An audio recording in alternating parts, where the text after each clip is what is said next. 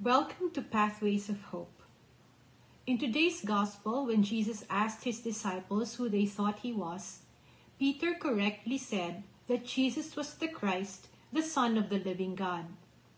Peter, having walked with Jesus, heard him speak, saw him relate with others, and witnessed his miracles, knew the truth, and so confessed it openly. Jesus then calls Peter blessed and honors him by establishing his leadership and key role in the church. But we know Peter's story. At certain times, he seemed to be reaching the pinnacle of discipleship, as in the gospel today, only to fall with a big thud a short time later. In fact, in the next scene reported in the Gospel of Matthew, Jesus rebukes him and calls him, quote-unquote, Satan, and considers him an obstacle to his mission. In my own discipleship, I can strongly relate with Peter. In my heart and mind, I know who Jesus is. He is truly the Christ, the Son of the living God. And because of that, he is my Lord, my Savior, and my Master. I confess that often, in worship and prayer, when I share my personal testimony, when I talk to people. I believe that without any reservation.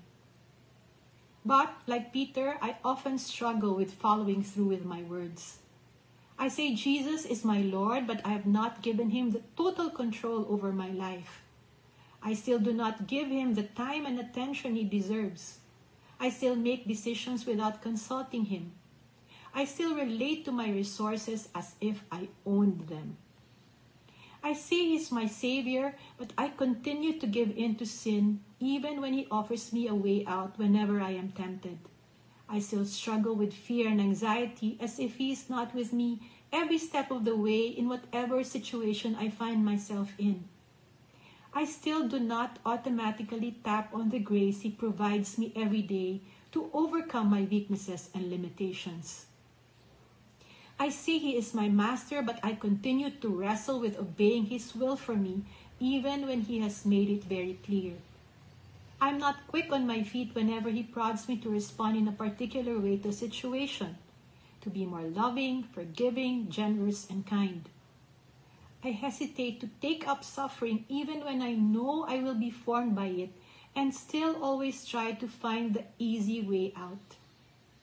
After many years of following him, I am, sadly, still but a dim reflection of his image.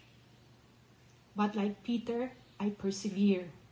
And by God's grace and mercy and the power of the Holy Spirit, I know I am making progress in my discipleship. And as Jesus never gave up on Peter, I know he will never give up on me. I will never give up and continue to strive, as one of my favorite priests always says, to be better today than yesterday. Then maybe his image, who he is to me, will become more visible in and through me.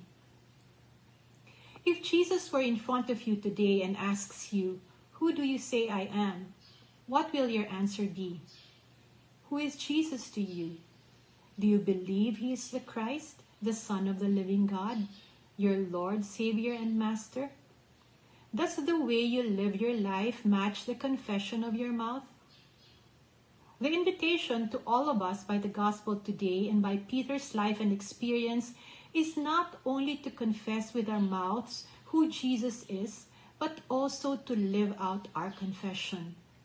Who Jesus is to us must be reflected in our character, speech, behavior, relationships, how we use our time, talent, and treasure, how we make decisions, in fact, in all areas of our life. The time will come when, by God's grace, we, like Peter, may hear Jesus' approving words. Blessed are you. Today, in prayer, declare who Jesus is to you. Examine your life and see if there be any aspect of it that does not reflect your statement. Submit that area to the Lord and ask him for the grace to overcome your weaknesses and limitations. Ask him also for the grace to continue to grow in your discipleship. God bless you.